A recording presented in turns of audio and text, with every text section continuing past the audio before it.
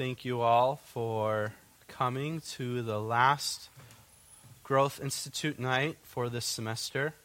We're finishing up apologetics and evangelism, and next semester we'll be starting up again second Wednesday in January, so I believe that's the 11th. We'll be starting up church history, historical theology that semester, and so we have a lot of weeks to work through that time of Christ until Reformation era, and I'm very excited about it.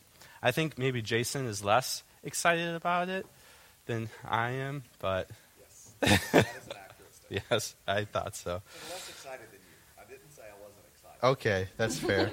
So Jason is still excited, but just less excited than I am. But for tonight, we're still finishing up, like I said, apologetics and evangelism. And as I was working through this lesson for tonight, I was realizing how helpful it would be to have done this lesson even before we went out last week into the neighborhoods.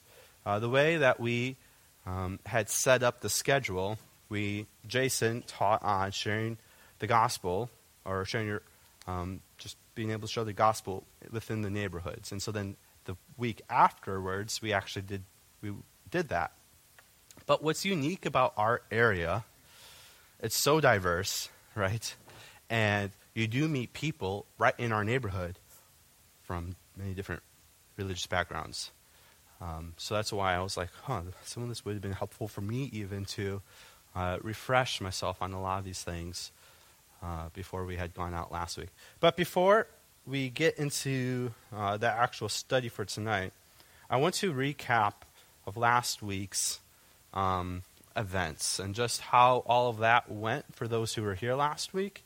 Because, you all might have been able to recap a little bit at the end of last week, but my group, we didn't because we were late coming back. So how did everything go last week when you went out into the neighborhoods? We did 3 houses that actually answered the door and had conversations. I think we said one was friendly, one was neutral, and one seemed a little cold. But all 3 of them had grown up in the church and didn't. One said, "I don't see the need." Another one used the word, "I don't feel compelled." They have bought into this new Northern Virginia kind of mindset of, there's many ways, and I don't see systematic religion or whatever type conversations. There's many paths to this. Yeah, one said spiritual, one said value oriented. Were you guys in the same group? Mm-hmm. Yes. Okay. Same group. One was a German lady, but she'd been over here for 30-some years, and I said, "By now you're American," because she was calling. So yeah, she's been here longer than I've been here. And because she would go to church, and she'd been actually over to here for a Christmas Eve service at least once or twice. And she goes, but it's mostly just for the nostalgia, not the Christian belief. Sure. So. I think that's true for many people, probably. But Keith Floyd was able to get work in the gospel in all 3 locations. Good job. If he was, the full gospel, he would slip it in and get it in there. So he did a good job. That is good. Another group? I think there's one other group besides mine. We went there to Hanover? So the first girl we now is Spanish. Yeah. We just moved into 6 months ago to the new house that got rebuilt. So he was interested in coming in hopefully next Sunday coming up for the Spanish service. Okay, good. So he was not interested, but not also negating that he wouldn't come in. Maybe he was just being polite. We'll see. But that's good. My group, we knocked on the first door. No one answered. Second door we went in. We knocked on the people that were living there. They invited us in, and then we stayed there the entire rest of the night. And so it was, we didn't want to be rude and leave too soon, and that's why it was difficult to to get back to meet up with the rest of you all. But it was really good. It was a Muslim family, and they are also new in the area, and so we had good conversations and tried to steer it towards the gospel, and we had good gospel conversation. So, but they were very hospitable, and it was very nice. So, yeah. Well, I'm glad we're able to do it. I think it was definitely, for me at least, a better experience than I expected. So, would you guys agree with that? Or was it kind of, would you do it again? I don't know if I'll do it again. Maybe. I thought all of our, I was with Jorge, and our conversations were friendly and short. It was very clear people didn't want to talk any further. But Yeah. I think we spoke with 9 or 10 households. Okay. You guys got to 1, you guys got to 3, we got to 9 or 10. Out of that, 13, I don't think anybody that we talked to, I'm not very confident that anybody we talked to is a believer. Sure. Yeah. So that just kind of shows you a sampling of what God has here, that we can make it to 13 homes, 14 homes, and not run into anybody that's going to give us a evangelical answer. Yeah. Even. And they're, as you're saying, just right around our church building. We meet here regularly, obviously, every week to worship together. And there's so many people who don't know the Lord just a couple steps out. And I think it's very helpful for us as well just to be reminded of that. Just be able to put faces and names with the people that live right here in the neighborhood that we could be praying for and maybe make second trips. Next week, we're doing Christmas caroling. And so this is a great opportunity just to make another touch point, basically, with those homes. So, yeah. Great. Doing evangelism on the Appalachian Trail Great. with some of my guys. Actually, How'd that go? it was great. They called it training. We just hiked the trail for 3 or 4 days. So lots of That sounds so much fun. great relationship building and some really good gospel conversations out there as well. That's good. So I did want to be here. I did, feel that I missed out a little. Convenient. bit. Schedule Yeah. being out of I town. know. and we were going door to door. Convenient. I've always wanted to through hike the Appalachian Trail, but I think after Don't being start out there in for December. 3 or 4 days, I've decided that probably a week with some buddies would be enough great. to fill up. Through hiking is just, it's such a Big. massive commitment. And Well- I think it would just get long and maybe borderline boring. And I don't know. Sure. That was a desire before I was married. Yeah, that's exactly right. It's like wanting to be a pilot. Yeah. That'll be great. Exactly. All right. Well, tonight, world religions and the gospel. So before we jump in, I want us to discuss the gospel and the doctrine of God. We should first ask ourselves, what is the gospel? And this is what we've been talking about this whole semester, and how to defend it, right? How to share it. But I want us to reorient ourselves again. What is the gospel? And you can see the questions I have on here. How much does someone need to know about God in order to be saved? We say that the gospel is this. We talk about Christ. We talk about his perfect life. We talk about that he is the Son of God and he died on the cross for our sins. We talk about the punishment for sin is death, and so therefore we need the Savior, right? And this is the perfect Savior, Christ himself, and he took our sins upon himself on the cross, and so that when we have faith in him and confess our sins, he is faithful and just to forgive us our sins and to cleanse us from all unrighteousness. And that he died, was in the grave for 3 days, and he rose again. Right? So this is the gospel message we talk about. And that's all things that we have to believe in. But how much knowledge, how much do we need to know of the gospel in order to be saved? And really that question is asking, how much do we need to know who God is in order to be saved? When we talk about theology and having a relationship like with God. We're talking about our knowledge of God. When we grow as Christians, we're talking about how we grow in our knowledge of the Lord, and as our knowledge grows, we grow more in love with him. So it's head and heart working together in conjunction. But the initial justification, what knowledge do we need to know? And I think this is important to identify because there will be different answers given to this in different religions or different denominations, even within the Christian religion. So how much do we need to know about God in order to actually be saved? What are some things you would say? What's crucial? What's primary? It's the question is kind of odd because it's basing our saving on a knowledge thing versus a faith thing. And we're saved by faith, not in the knowledge of a certain level of, these eight things. And Sure. You believe these 8 things. It's at the point at which your faith is on Jesus to save you.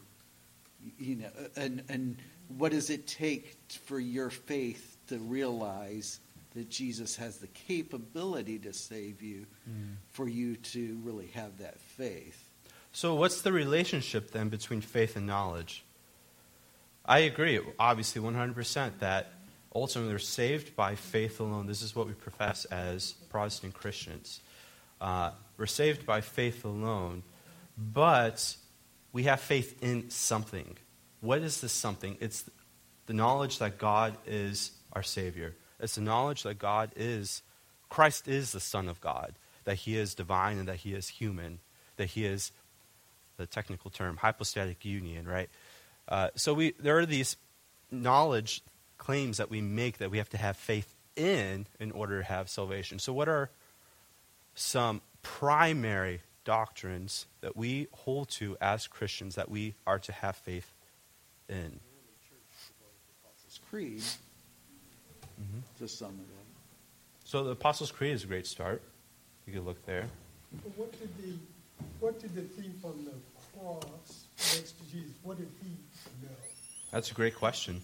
Because, tonight we'll be in paradise, whatever, so he got saved on the cross.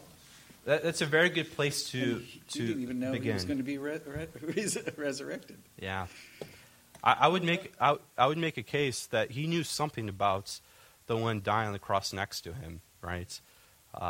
And what was that something that he knew? What are some other thoughts? Yeah. And he would have had baked into his kind of, I guess, worldview of the day too. There would have been a lot that we could assume that he would know. There is a God. God is the creator. God is the judge. I'm a sinner. That's why I'm hanging here on this cross, deserving of this punishment that came up earlier in the conversation. But crucially, that this one is the Son of God and doesn't deserve to be here and won't stay here. Exactly. Yeah, this isn't the end of his story. Yeah. So really, our knowledge of the Lord for salvation really centers in on the person of Christ, right, and his work. And the fact that he is the Son of God, he is God himself, and that he lived a perfect life, right? And so these are some things that we say that we need to have knowledge of in order to have salvation. The problem is when we start to add too much to this list, right? You need to know this, you need to know that, and you start to make it very just an intellectual faith, which is not necessarily just intellectual, right? Are there any other things we would want to identify? I think I would start with that there is a God to whom we must give an account, who has then made a way for us through Christ. To give an account. I mean, that by recognizing that, we're recognizing that we're guilty, right? And the fact that we need a Savior. we need saving from something, right? So we need to have the idea of sin. Yeah. So the idea that he is Savior and that he is Lord, and how they work together, how he's both. One of the ladies who said, I believe in the goodness of humanity. And I said, I was thinking and didn't say, have you seen humanity? That goodness,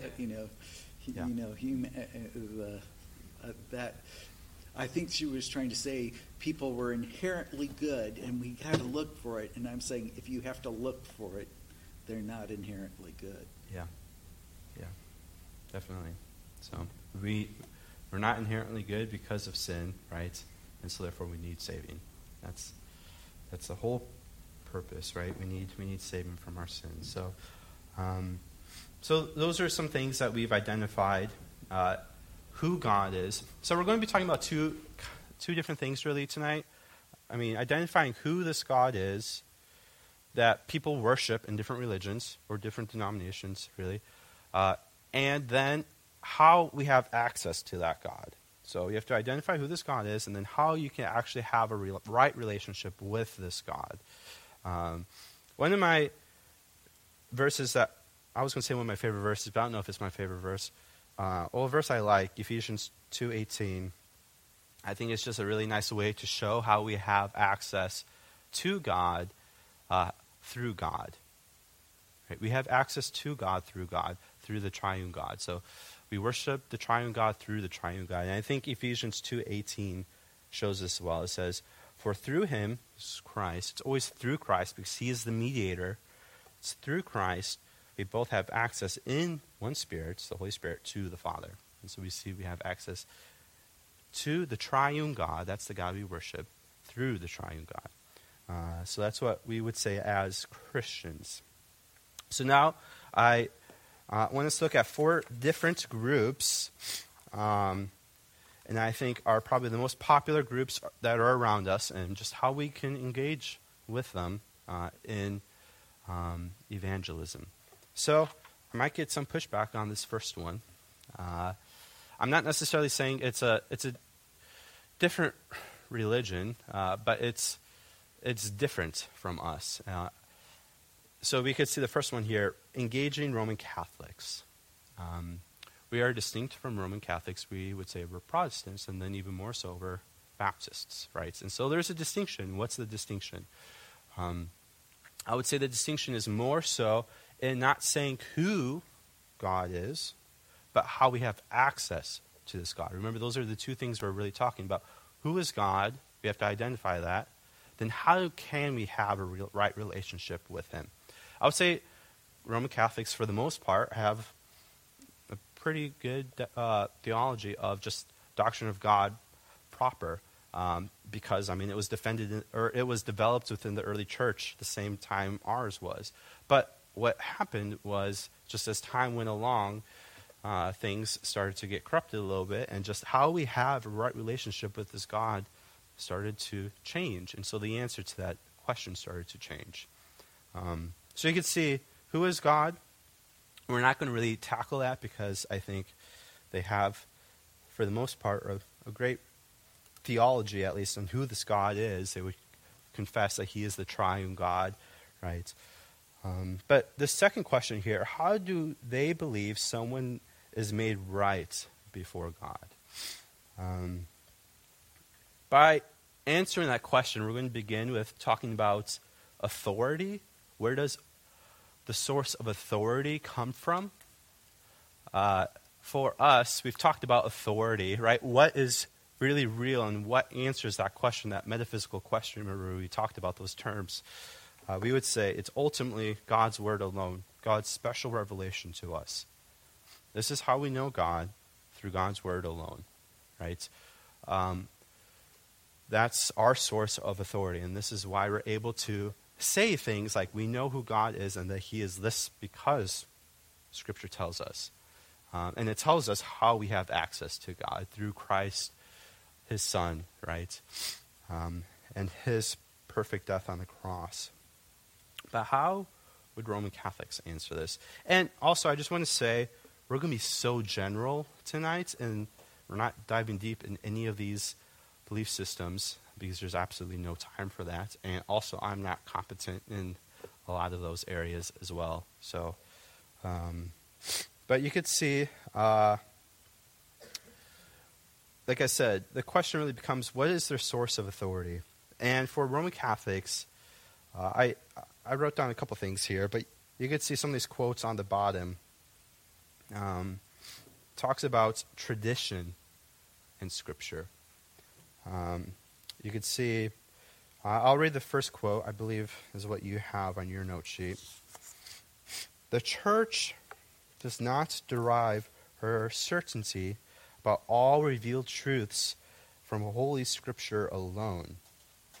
We would say we do, but here it says it's not by Scripture alone. Both tradition and Scripture must be accepted and honored with equal sentiments of devotion and reverence. So, as many of us may know, right, we have the Roman Catholic Church has the Pope, who ultimately started as the Bishop of Rome, who just ultimately got more power than the other bishops in the early church, and started to be able to speak revelation ultimately from God in the sense that was held to the same standard as Scripture. And then over time, the tradition of the church and how the church was formed was put on the same level of authority as God's word. And so then when that's done, you could say, well, look, we've always done it this way. And because this is our tradition, because this is what the Pope said way back then, this is how we should do things. The Roman Catholic Church teaches that the Bible has authority, but it is not sufficient and it can only be rightly interpreted by the clergy, by the Pope, or by different individuals, different clergy members. The church is above Scripture, I would say, in a sense, according to the Roman Catholics, because the church determined Scripture. And they would look at, within the early church, the Roman Catholic Church, they would identify. They're the ones who recognize which books were canonical or which books should be put in our Bible. So the church and its tradition is what formed the Bible. So in a sense, tradition even has some level of authority even above Scripture. But we would say, well, no, Scripture needs to authenticate itself, and Scripture is what tells us what a church is, right? So it's the other way around for us. The Pope and their interpretations of Scripture is just as authoritative as God's Word, because they have the keys of the kingdom of heaven, and they're able to absolve sin and those sort of things. So let's look at this other quote I don't think I've read. It says on your note sheet, if anyone says that by faith alone the impious are justified, right, those who are sinners, the impious are justified in such wise as to mean that nothing else is required to cooperate in order to the obtaining of grace of justification, let him be an anathema. So let him be accursed, is what the Roman Catholic Church is saying, is if you confess that we are justified by faith alone. And you can see this came out of the Council of Trent, which was pretty much a response to the Reformation. So if you think of the Reformation, and we'll be talking about this, like I said, more next semester, with Martin Luther, if you've heard of that name, if you've heard of John Calvin, Aldrich Zwingli, these are some of the individuals who started to recognize, wait, we as a church have been getting it wrong because we're saved by faith alone. And so this was a Catholic's response to that. And the Catholic Church hasn't necessarily formally changed their position on this even today. So how should we engage Roman Catholics? how should we engage Roman Catholics? One of the things actually we didn't talk about fully, and I don't think we'll have time, is how this ultimately changes the answer to how does one have a right relationship with God. Because by tradition, since tradition now has even a sense of a higher authority than Scripture, tradition says you need to do these certain types of work. So we receive grace, justifying grace from God through the sacraments. We receive justifying grace through different things by doing different things. And so one of the youth retreat shirts that we had not this past fall retreat, but the fall retreat before within the student ministry, the theme was imputation, not infusation. And so it was talking about the difference here between the Roman Catholics and us as Protestants. Protestants is, we believe as Protestants, Christ saves you when you put your faith in Christ alone instantly, right? You are justified, made right, declared right before God instantaneously. The Roman Catholics, they would say, well, it's more of a gradual infusion. And so if you think of the doctrines of justification and sanctification, so let's remind ourselves again, justification is you're being made right before God instantaneously once you put your faith in Jesus Christ. Right? So that's your salvation. You're justified before God. But then after that, we grow in our faith. We become more like Christ. We become more and more holy as a result of our justification. That's sanctification. We appropriately distinguish the two, right? So we don't get mixed up in the idea of, does our good works save us? Does that play a part in our justification or not? And within the Roman Catholic tradition, those categories are mixed. And so we work towards our justification as it's gradually infused into us. So again, with that, how should we engage Roman Catholics when we're sharing the gospel? I do want to say this, that I do believe there are some genuine believers within the institution of the Roman Catholic Church. I don't think they should be in the institution of the Roman Catholic Church.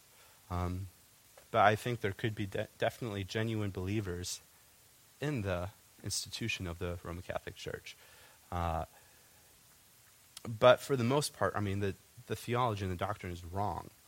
And so how should we engage Roman Catholics? What are some of your guys' thoughts in this? How would you? Yes. Jesus, like who Jesus is, and then if you believe in Jesus, so well then what did Jesus say about these things? And kind of turn back to the Scripture for the authority that is presented there. Wonderful. Yeah, I mean, we have the benefit in the sense of starting off on the common ground that we believe Scripture is God's Word, right? And so we can look at Scripture and see what Jesus says about himself.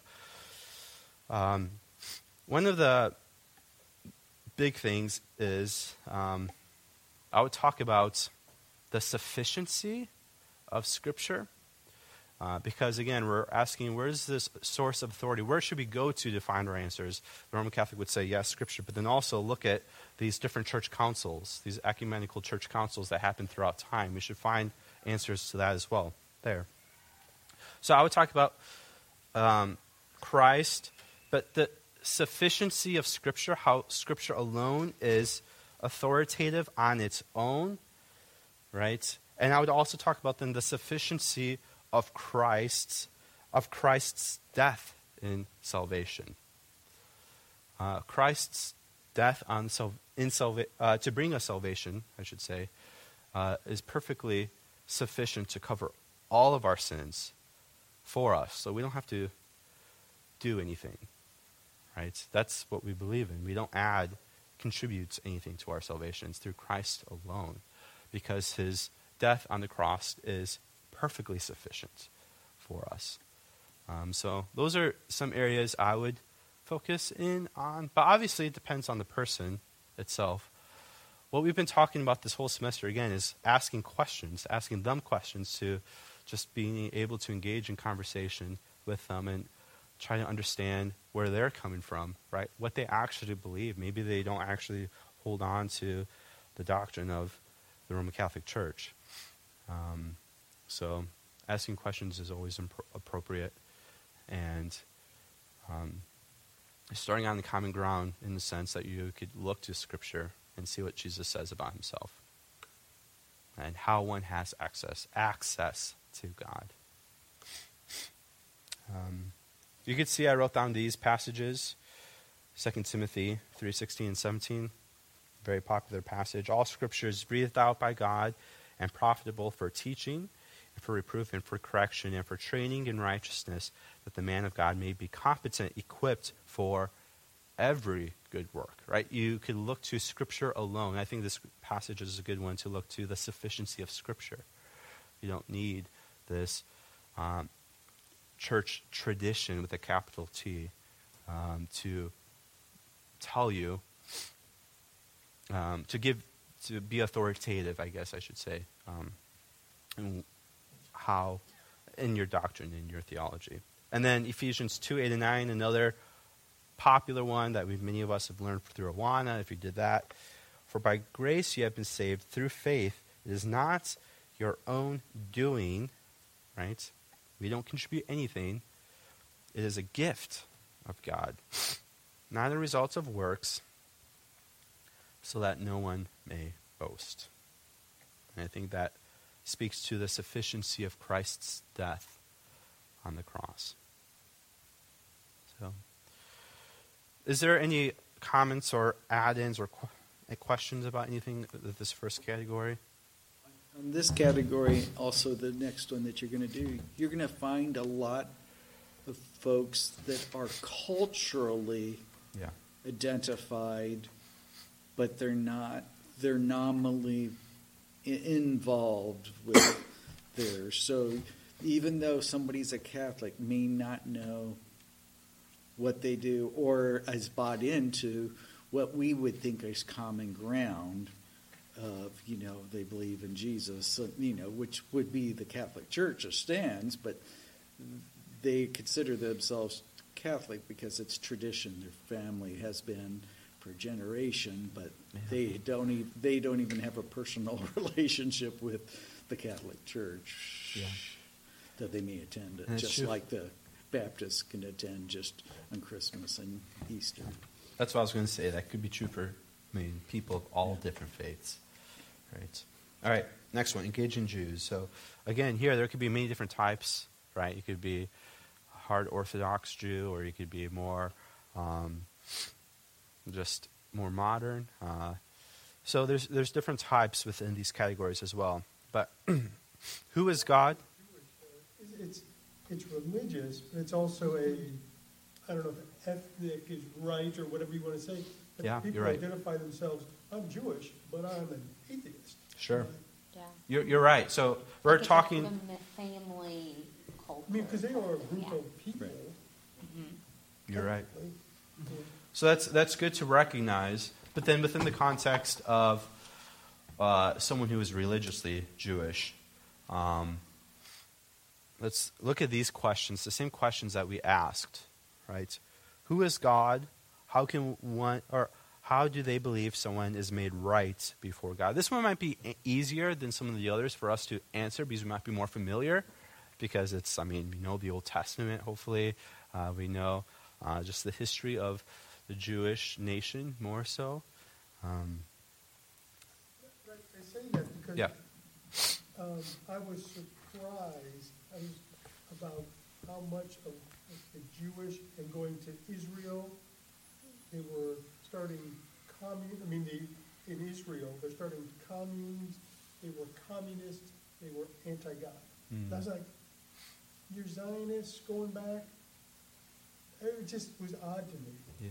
But it's a real, it's a subset. But I do understand what you're saying. Even with the religious, there's a spectrum. But I didn't realize that there was this whole other subsection that a lot of people going back to Israel They were atheists. Yeah. Yeah. That is surprising, right? When we think, these are God's people. These are, like God's chosen people. And first off, they missed the Messiah. And now they're completely leaving all of their heritage that we see in the Old Testament. But so, who is God? I put in Deuteronomy 6:4 right here. O Israel, the Lord our God, the Lord is one. The Lord, they believe in one God, right? Rightly so, Yahweh. The thing is, they don't believe in the Trinity. They don't believe that Jesus is the Son of God. They don't believe that he is the Messiah. And so that's, what we identified in the beginning of this, what's crucial, what's primary, what we need to believe in order to have salvation. Right? So that's why I wanted us to identify those things first, because there's some religions that come close, that seem to come close, but yet they're so far off, because they're missing the primary thing, Christ himself. So for authority, they go to the Hebrew Bible, the Tanakh, right? Also for authority, like for a source of authority, they go to what's called the Talmud, which is pretty much a commentary, if you want to think of it in that way, of the Torah by rabbis throughout history. The most famous one was from the first century, or from Christ, or right at the time of Christ. So partially it was a response to Christianity that they created the Talmud. Yeah. See, and I'm not incredibly familiar with it, so I would like to do more research as well. But yeah, it could be definitely a response to Christ or not. I'm not as familiar, but you're saying it was a response? It was right before. It was one of the more famous one was before Israel fell in 70 AD, and so it had to be in that period. Yeah. And a lot of the same things that you see in the Bible talking about the Jews are prevalent from the Pharisees that became written hardcore into the Talmud. Yeah. The Sadducees disappeared. Yeah, I see. Well, and these are ultimately just the extra laws, right? So that was never necessarily explicitly mentioned in the Old Testament, in Scripture itself. And so, how does one believe one's made right before God? Keeping the law, right? Trying to keep it as literal as possible for the hope of their salvation. How should we engage with Jews? With the Jewish nation who are practicing Judaism. Well, again, ask questions. Engage with them on a personal level. Become friends, right? That should always be the answer, no matter what religious background they're a part of. But I think one of my favorite things is, messianic prophecies, right? If you believe the Old Testament, if you believe the Torah, the first 5 books, look at the messianic prophecies and show, this is the Messiah that has been prophesied about throughout the Old Testament. Isaiah 53 is always like the crown jewel, really, of prophecies that we point to, especially when it comes to engaging Jewish people who would recognize that to be Scripture. Historically, though, the Jewish nation has really identified the suffering servant to be the nation of Israel themselves. Just be engaging them, praying regularly. Obviously, this whole process when we're engaging people for evangelism obviously has to be drenched with prayer. But, many messianic prophecies all throughout the Old Testament point to Christ. So, I know we're going pretty quick, just because there's so much information on here. Is there any thing you guys want to talk about or address for the second category here? I have quite a few girlfriends who are Jewish. One family that we've been getting to know a lot over the last 2 years, and I would say that they would probably consider themselves somewhat practicing Jews. Their kids do Hebrew school. They do like a Jewish summer camp for the entire summer, every summer. They don't necessarily go to synagogue a lot, but I don't know. I find them really hard to engage at times because I think it is very cultural for them. Like they see themselves as culturally Jewish. They celebrate the high holidays and that kind of thing. But I don't know that they really believe a lot of what they do. It's more out of tradition. Yeah. So I think that it is a hard group to engage. And they don't, I feel like at least the parents, like they're familiar with things like Isaiah, but they don't, it's not like they're studying the Torah or, so, but they see themselves as deeply spiritual. So it's definitely a group, I think, it takes a lot of prayer to soften their hearts. And they've had a whole history of Christians harming the Jewish folks in their culture, so they go with a negative connotation towards it. Sometimes my kids have more success than anything. Like the mom was saying this past week, it's so funny because we're a Jewish family, but my kids used to love this app where you would shave off Santa's beard, like on their tablet.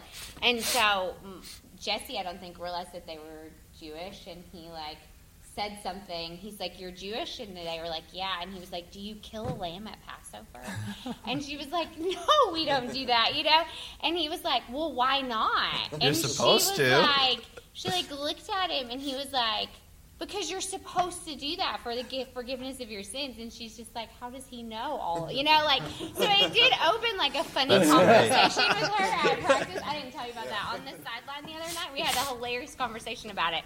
But it was because we believe that Christ was once for all, so we don't celebrate Passover, but he wants to know about you celebrating Passover. So, sometimes kids can pull out the nuggets better than we can. She might have been really offended if I had asked her if she sacrificed a lamb, but Well, Jesse, it's just a genuine question. Yeah, and tell me about it, Yeah. So I think it does go with deep conversation and relationship, because it's so easy as a believer to come across as offensive to our Jewish friends. It's interesting in Israel right now. There's no sacrifices, but the Samaritans do practice the sacrifices. So that even in their own country, there is no being sacrificed for sin. So if Jesus is in it, there is no sacrifice happening anywhere for the sin. So they wouldn't be covered by Jewish. Yeah. Wow. Yeah. So just asking those questions in a genuine way. Maybe bring your kids in, right? And these conversations could really only happen with others who are genuinely wanting to engage, right? And to get there, that's why having these conversations within the context of a friendship is really important. So relationship is always important, but I think it's extra important here. 100%. Yeah, 100%. All right, so the third category we have here is engaging Muslims. I kind of want to talk more about engaging Mormons, Latter-day Saints, a little bit more. So let's do the Latter-day Saints one first, and then we have time we could get to Muslims. So sharing the gospel with Mormons. Who has had recently a Mormon knock on their door, one of the missionaries, to engage with them in salvation and the Church of Latter-day Saints? And well, there were some missionaries that would regularly come through my neighborhood, mine and Pastor Sam's, and so I've engaged with them on a regular basis, almost weekly for a moment, previously a while ago, and then Sam and I both had them over and talked more with them, and so it's very fascinating for me, and just to learn more about what they believe in. And what I want to talk about Mormons specifically first, to make sure we have time for them, is because it can be very deceiving because they sound very similar to what we believe as Christians. They use the same terminology. As they talk about faith in Christ for salvation. And so for just the average Christian, it could sound very confusing. What makes us, First Baptist Church, different from the Church of Latter-day Saints? And so I want us to talk about that. Then how do we engage with them with the gospel if one were to knock on your door? So who is God? How do they believe someone is made right before God? So I pulled out a couple things here from the Book of Mormon and then other parts as well that they would recognize as authoritative to some degree and for their teaching. So the first part is kind of addressing to how does one have access to God? How does one gain salvation, have salvation? You could see 2 Nephi in the Book of Mormon. It says, "For we labor diligently to write, to persuade our children and also our brethren to believe in Christ." So, it sounds very Christian in the beginning here. "And to reconcile to God, for we know that it is by grace that we are saved, after all we can do." Right? So you add in that last bit where ultimately they would believe that we're saved by grace from God, right? And it's by faith in Christ. But it's this grace that enables you then to do the work that you need to do in order to be saved. So again, it's work is added into it after all we can do. And so you have that last bit there. It's like, oh, you're so close to being biblical, and then you missed it. The third article of faith here is another thing you can look at. It says, "We believe that through the atonement of Christ, all mankind may be saved." How? By obedience to the laws and ordinances of the gospel. Again, here, salvation is through obedience. Again, it's grace from God enables you then to be obedient to, which is what you need to do in order to have salvation. There's a lot of things, obviously, that they believe that's way different than us, but we're not, again, going to be able to have a whole lot of time. One of the most important quotes or sections that we should look at, I think, that really hits the nail on the head of why we are 100% different than Latter-day Saints is this next one. This is from Joseph Smith himself, right, the one who started Mormonism ultimately. And this is a sermon here, and you could see he said, "We have imagined and supposed that God was God from all eternity. I will refute that idea and take away the veil so that you may see. You have got to learn how to be gods yourselves and to be kings and priests to God the same way all gods have done before you." Right, so all get their own planets and they become gods like that in the end. exactly, right? And so this God is just another good Mormon on some other plane of existence. By being a good Mormon, he gets to be God, and then so on. Yeah, and so the language they would use here ultimately is for those who keep the commandments and have been baptized in the Church of Latter-day Saints, they have the opportunity then to get to the highest heaven and reach exaltation, where they will become then a god themselves. Others could reach a different level of heaven. So there's different ways of salvation even in this theology, pyramid scheme. Yeah. But, this right here, right, is, I think we just need to go to this to show, we can't have anything to do with this. We believe that there is only one God, the Alpha and the Omega, no one before, no one after.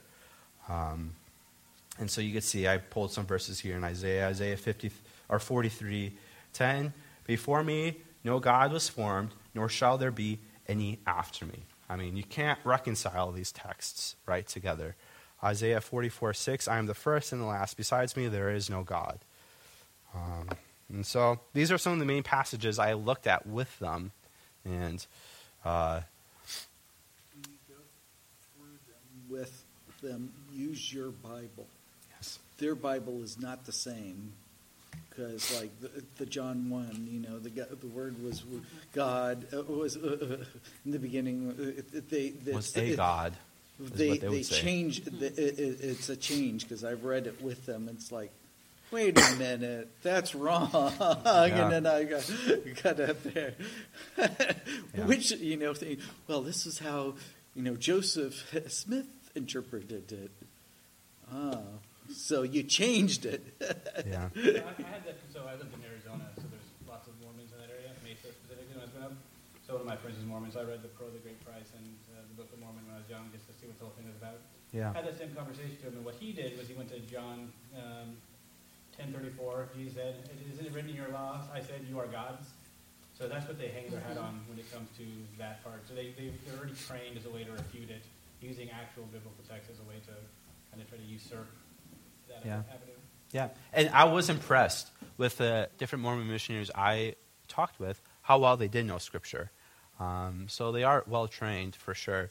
You're on a workspace thing, so Yeah, exactly. So they have to be well trained in order to be exalted, right? To reach the highest heaven. How should we engage Mormons? Emphasize one God from Isaiah. I mean, this is who our God is. He is one God, and He is the triune God, right? Salvation is through Christ alone, through faith alone, through grace alone. So, I mean, for our justification, there isn't these obedient acts that we need to do. That comes through our sanctification afterwards. We've talked about this, right? And so then, you can look at other passages. You can see I have on here Romans 6:23, famous verse, for the wages of sin is death, but the free gift of God, right, is eternal life in Christ Jesus our Lord. Romans 11:6, for it is by grace, and is no longer on the basis of works, otherwise grace will no longer be grace. So that's Mormonism.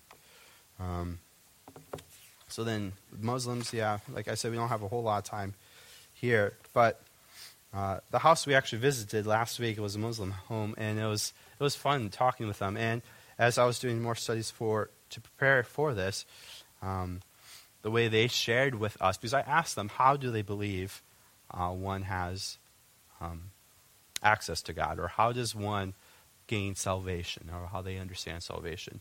And they pretty much told us that you could think of the idea of a devil and an angel, right, on each shoulder, telling you to do good or telling you to do evil, and pretty much at the end of your life, it will weigh out on a scale, a divine scale, and if it weighs more on the good side, you have salvation. If it weighs more on the evil side, you don't. And ultimately, they also said that Muhammad, the prophet, could tilt the scale for you as well, potentially. So it breaks the tie, yeah. And so we talked about Christ in our conversation and how, well, we don't have to worry about the devil and the angel to tell us what's right and wrong, because it's through faith alone. We can't do anything on our own to earn salvation. We have to be fully dependent on the work of Christ. And they're like, oh yeah, that's like Muhammad tilting the scale. I'm like, no, it's not. So. He didn't get up. Yeah, exactly. He didn't get up. How do they believe one's right before God? Also, they have the 5 pillars of Islam. There are different things you can do. We don't have time to work through all of that right now. But how should we engage Muslims? Talk about Jesus, right? So they are willing to talk about Jesus since they believe Jesus was a prophet. They put many other prophets on the same level as Jesus, inappropriately, but they like to talk about Jesus. So talk about Jesus. Explain the seriousness of sin, the need for sacrifice. They believe Allah is a holy, wrathful God, right? And so if that is true, talk about the seriousness of sin. Your good can't weigh out your bad, because one sin will make you eternally condemned. That's what we believe as Christians. That's why we are completely hopeless apart from Christ. So talk about the seriousness of sin. And then emphasize the resurrection. Jason always says, if you want to start somewhere, always start with the resurrection. And I think that's a great place also to start with, to discuss when it comes to engaging with Muslims. All right. I know we went super fast here, but was there anything anyone wanted to bring up, have a question on, or comment about before we end tonight?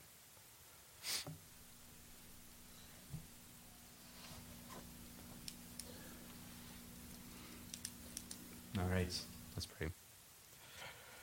Lord, we love you. We thank you for this evening that we had to look at how to engage many different people, Lord, in this world. Ultimately for your glory and for your honor in sharing the gospel, Lord, to them so that they may come to know you, Lord, as well as their Lord and Savior, Lord. We know that you are the way, the truth, and the life, and no one can come to you except through Christ alone, Lord. And I pray that we are regularly burdened with this gospel message, Lord, and regularly proclaim that through Christ means through faith alone in Christ, Lord, as Lord and Savior.